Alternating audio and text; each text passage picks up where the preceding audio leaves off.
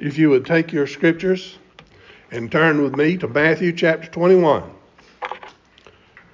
Matthew 21, we'll be reading verses 33 through 46. Matthew 21, 33 through 46. Would you give ear to the reading of God's word? Hear another parable.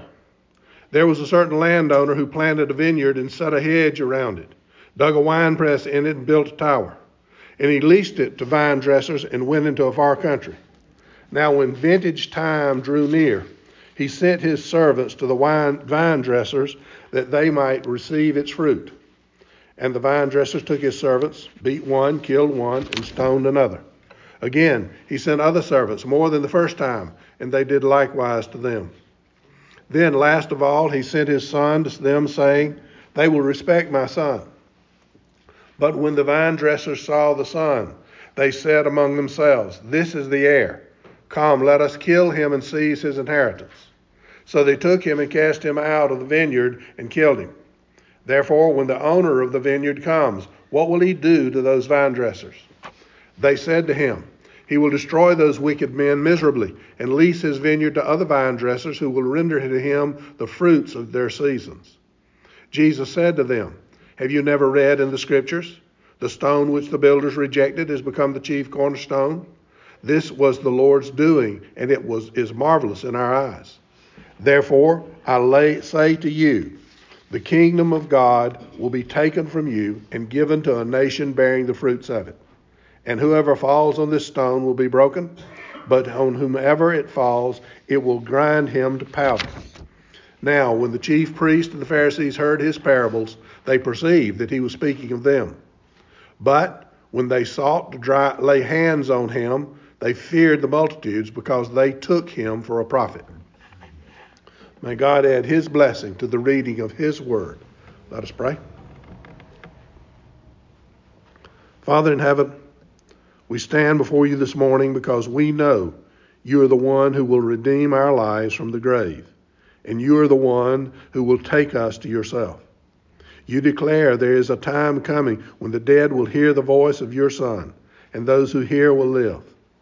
Before us this morning on this table are your works on our behalf.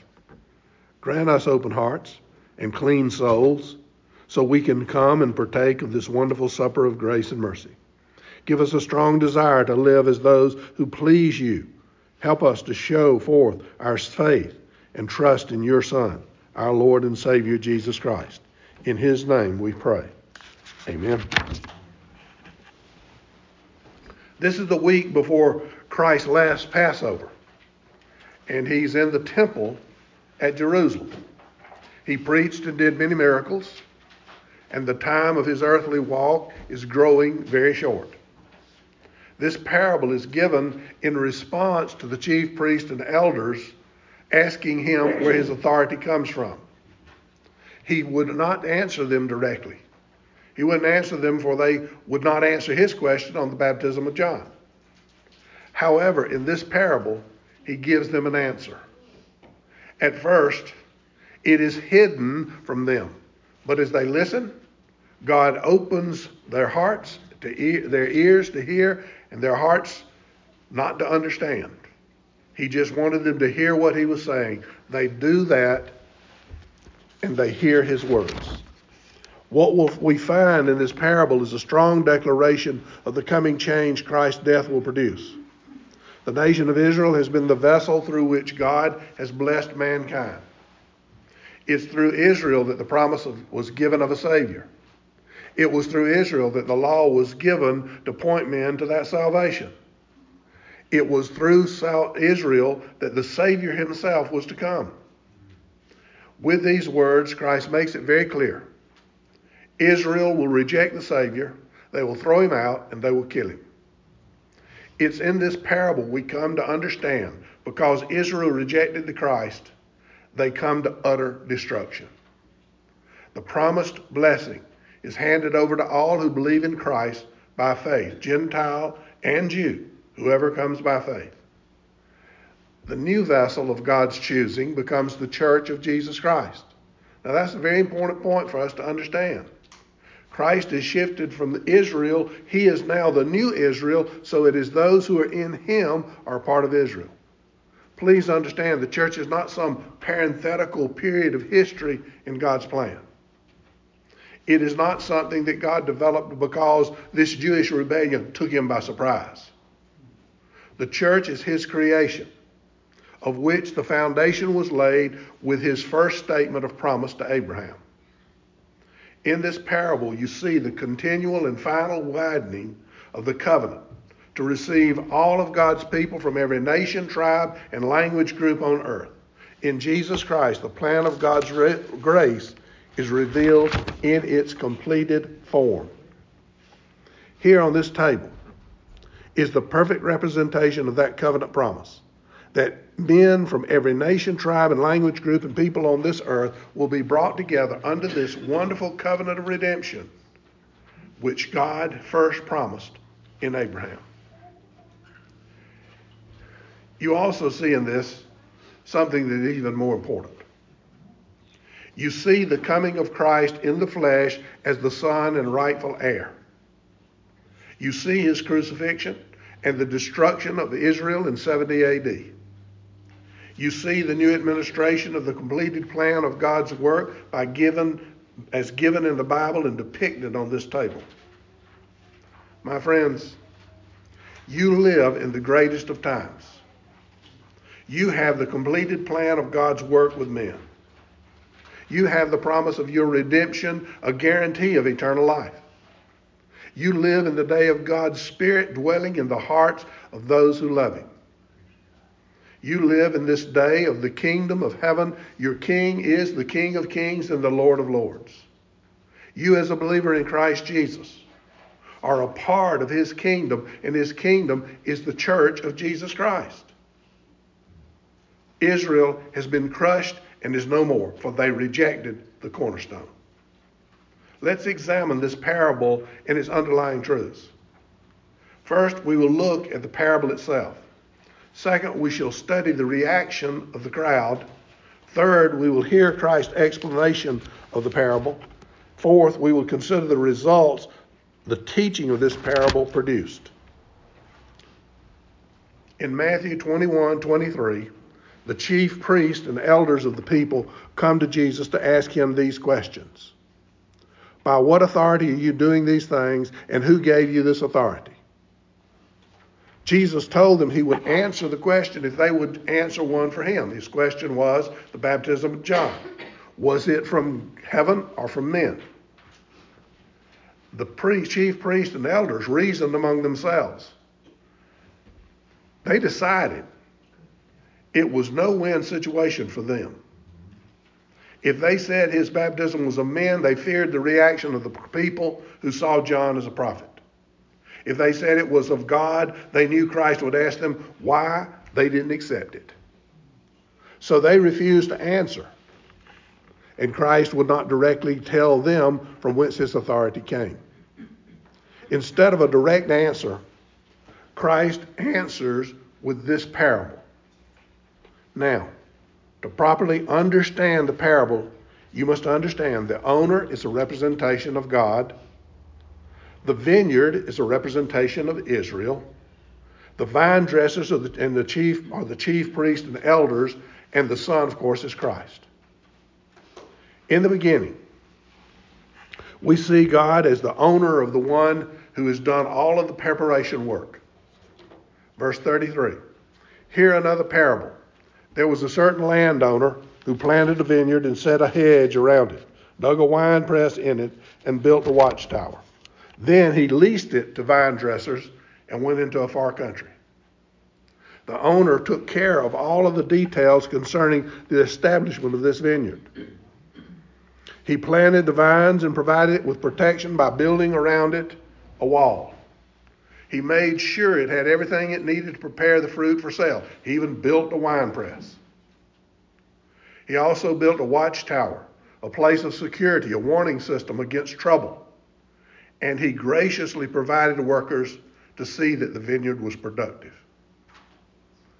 These renters had but one duty, and that was to produce. They were given everything they needed to carry out this one requirement. In this, you see, God is sovereign. He is the one who has created this world and everything in it. Therefore, just as the vineyard belongs to this owner, so the world belongs to God. Just as these men were placed in the vineyard to work for the owner, so men are placed in this world to work for God.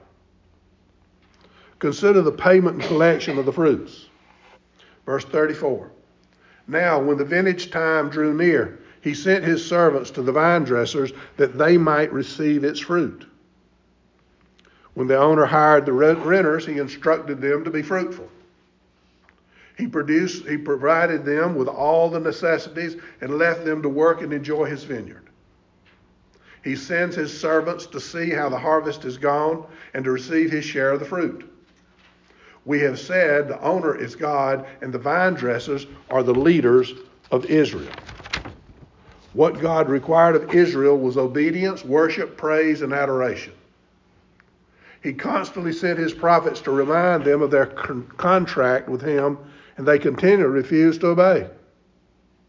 They were idolatrous and followed after other gods. They were not obedient. They didn't offer pure worship. These men are a reflection of mankind.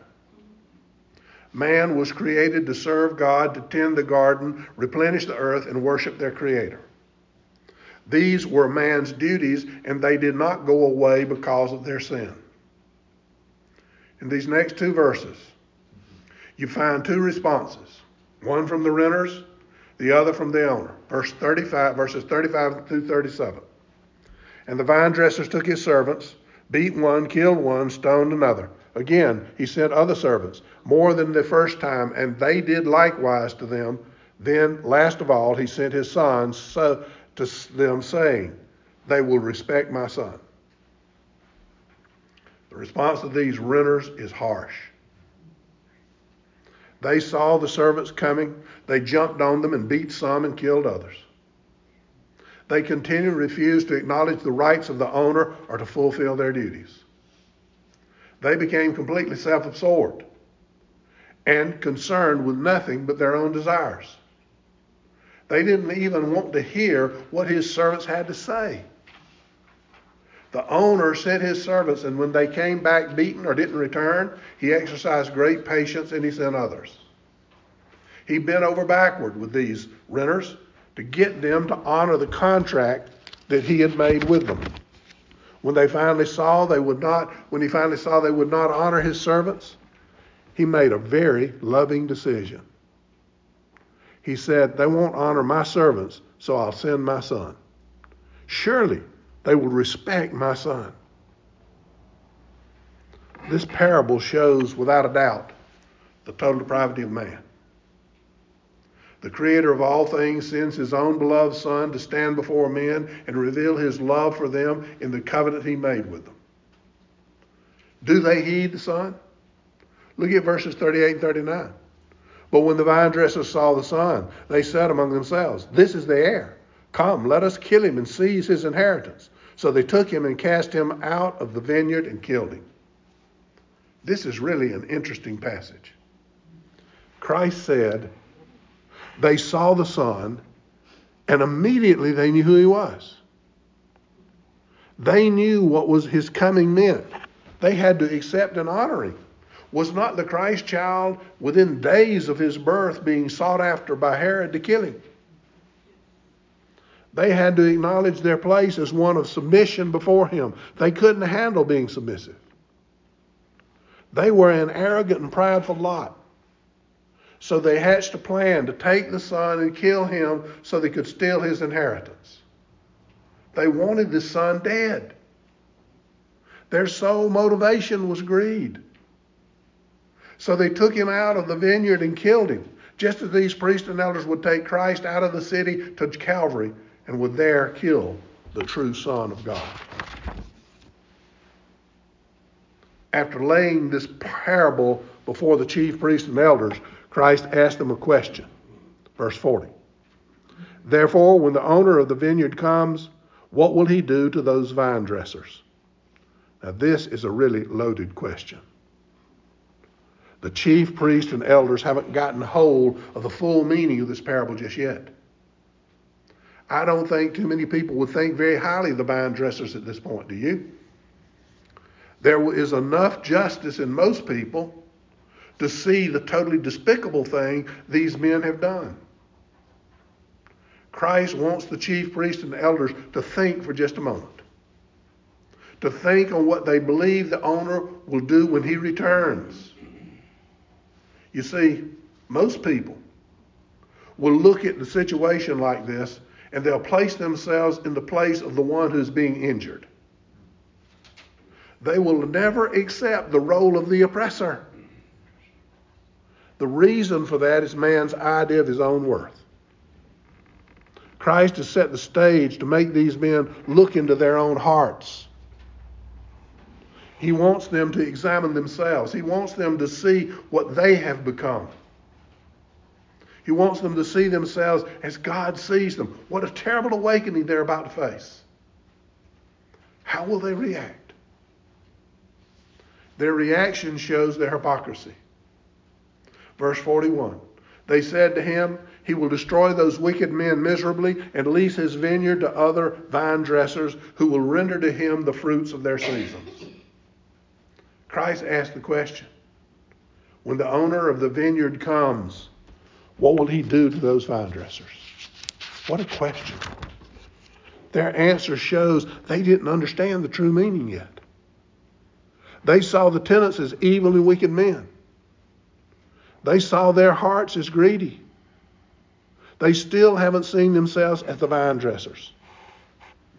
Is this not the way with the wicked today when confronted with the gospel? They see Christ and identify with his suffering, but cannot on their own see themselves in the role of his murderers. They refuse to accept their rebellion against God. There is a modern equivalent of this parable. It was the Mel Gibson movie, The Passion of the Christ. Now, besides the fact they wanted to show Mary as the source of Jesus' resolve, which was absolutely ridiculous, they also showed the crucifixion in the same light Jesus shows in this parable. It focused on the horror of those executing the punishment such that people were overwhelmed by the terror. And rightly they should have been. While the grace of God's action was diminished. Even the Romans were shown to have compassion. Pilate was concerned to release Jesus. But it never made clear his reason. It wasn't his own, it was his own political future, not the heart of concern for Christ. The priests Jesus was speaking to did not see the grace of the owner. They saw the wicked intentions of the vine dressers. These men gave a prophetic answer, and remember, these were the leaders of the Jewish nation. These are the very men who have already been trying to kill Christ. They say the owner will return and will violently remove from the vineyard this bunch of evil vine dressers. He will rent the vineyard out to other vine dressers. The new vine dressers will be men with a better heart, men who will honor and respect the owner, men who will give him the fruits of the vineyard. These will be those who have received a new heart, a new spirit, and the Holy Spirit through faith in Jesus Christ. Here, you can see the real wickedness of the human heart. It is shown from this response. These men know right from wrong. But when it comes to evil from one's own heart, it's very difficult for any man to admit his own sin. They could not see themselves in this parable. They could not identify their own evil intentions in this message. My friends, before you on this table, which is the table of our Lord, you must examine your own heart. You must stop denying your own sinful actions and repent. Please do not come to this table without first looking deep within your heart and clearing away by confession your sins, acknowledging your own part and wickedness in the killing of Christ. For Jesus Christ came into this world to show you your sin, and to do for you those things you could not do for yourselves. He lived the perfect life, died the atoning death, won the resurrection victory. Now you must understand, without him and the merits of his works, you're like these men, lost and deserving of his wrath. Jesus almost seems to interpret their answer at this point to explain the parable he asked them. Have you never read in the Scriptures? This was a group of men who loved to boast of their knowledge of the Scriptures. They were the ones who studied all the time. They're the ones who knew everything, supposedly. So Christ asked them if they had ever read in Psalm 118 these words. Now let me tell you something about Psalm 18. It's a Hallel psalm. That meant that it was used at every Passover. It was the main psalm that was used at Passover. These men knew this psalm. If they were leaders of Israel, they knew this psalm. The words were, the stone which the builders rejected has become the cornerstone. This was the Lord's. It is marvelous in our eyes. The apex of this message, of this parable, is the killing of the son. So it is precisely at this point Christ begins his explanation. These wicked men had rejected the servant sent by the owner and had even killed his son. They did it simply to enrich themselves. They thought, should they kill the son, the inheritance would be theirs. At this point, Jesus drops his shocker, Psalm 118. The builders had rejected the cornerstone. The builders, those in authority, leaders and prominent men, had rejected, despised, and scoffed at the true Israel, Jesus Christ. Nevertheless, look at the grace that had been given. Look at the long suffering of the owner. He had sent servant after servant. Some they had ignored, others they had tormented, and some they killed. Yet with all of their wickedness, God made Israel a nation among nations, giving them his law. Israel was not chosen for that role because of her great power or her moral excellence, but because of God's choice. In Psalm 118, Jesus shows the final chapter of Israel's history. He shows he is the true Israel. He is the stone which the builders rejected. The builders are the chief priests and elders. It also included their followers, the whole nation of Israel, for were they not the ones who stood and shouted, crucify him, crucify him, let his blood be on us? Does not John 14:6 tell us no one can come to the Father except through the Son? The parable explains what is coming. Matthew 21:43 through 44. Therefore I say to you, the kingdom of God will be taken away from you and given to a nation bearing the fruits of it. And whoever falls on this stone will be broken, but on whoever it falls, it will grind him to powder. Little doubt is left about the final outcome for those who reject Christ. Those who fall because of this stone will be broken into pieces. Their self-confidence and self-assurance will be destroyed. But note this, those on whom the stone falls will be crushed. If you stumble on Christ, who is the stumbling stone, if you oppose Christ, you will fall and you will fail in your opposition. You will be broken into pieces, but not necessarily totally destroyed or lost eternally. You will come to the end of yourself and thus find salvation in trusting in Christ and in Christ alone. You see, on whomever Christ falls, his judgment comes and they will be utterly and everlastingly crushed. Many Jews opposed Christ and in the end were broken into pieces but not utterly destroyed. They came to see they could not save themselves. They were later saved by his grace. But those who were in leadership and those who led others into their lie were fallen on by Christ and utterly destroyed. The nation of Israel was completely destroyed and removed as God's people by the judgment of Christ from Calvary's cross.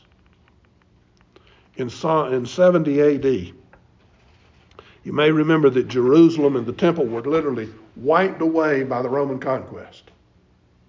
The nation of Israel is no longer to be known as the people of God. Under the new covenant, only those who believe as Abraham did, those who believe in Jesus Christ by faith, Jew or Gentile, can be called the people of God. These people will come from every nation, tribe, and language group in this world. Listen to these passages found in the New Testament. I give you a paraphrased part of each one. Galatians 3, 6 through 9. All who, like Abraham by faith, believe the promise are children of God. Ephesians 2, 14 through 18. By the blood of Christ, the two, Gentile and Jew, have been made into one people, the people of God. 1 Corinthians 12, 12. We are being built into one people in Christ. Hebrews 8 through 12. God has made a new covenant with the house of Israel and Judah. Ephesians 2, 19, 22. You, by faith, are made a part of that house, the church of Jesus Christ. Jesus reveals this truth. There is a similar account of this same type of parable in the Old Testament. Remember David and his adultery with Bathsheba? The prophet Nathan comes to David and tells him of a rich man with many sheep. He tells him how that rich man, when a guest came to his house, went out and stole this one sheep this poor neighbor had to slaughter and feed his guest. David was outraged. He was outraged. He condemned the rich man. Then Nathan drops the bombshell. David, that man is you.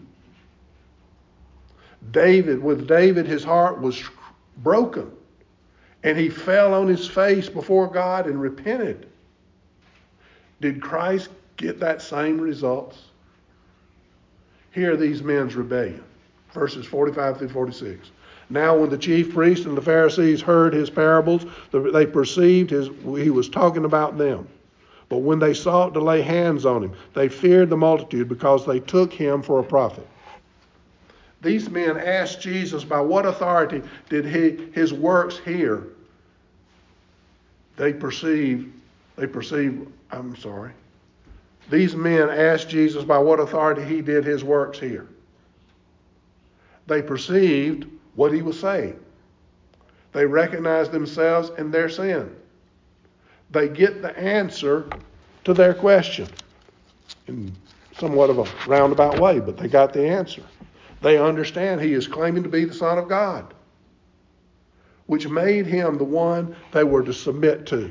They claimed their authority came from him, from God. Here, God opens the hearts of these men to see the truth, but does not open it wide enough they can believe.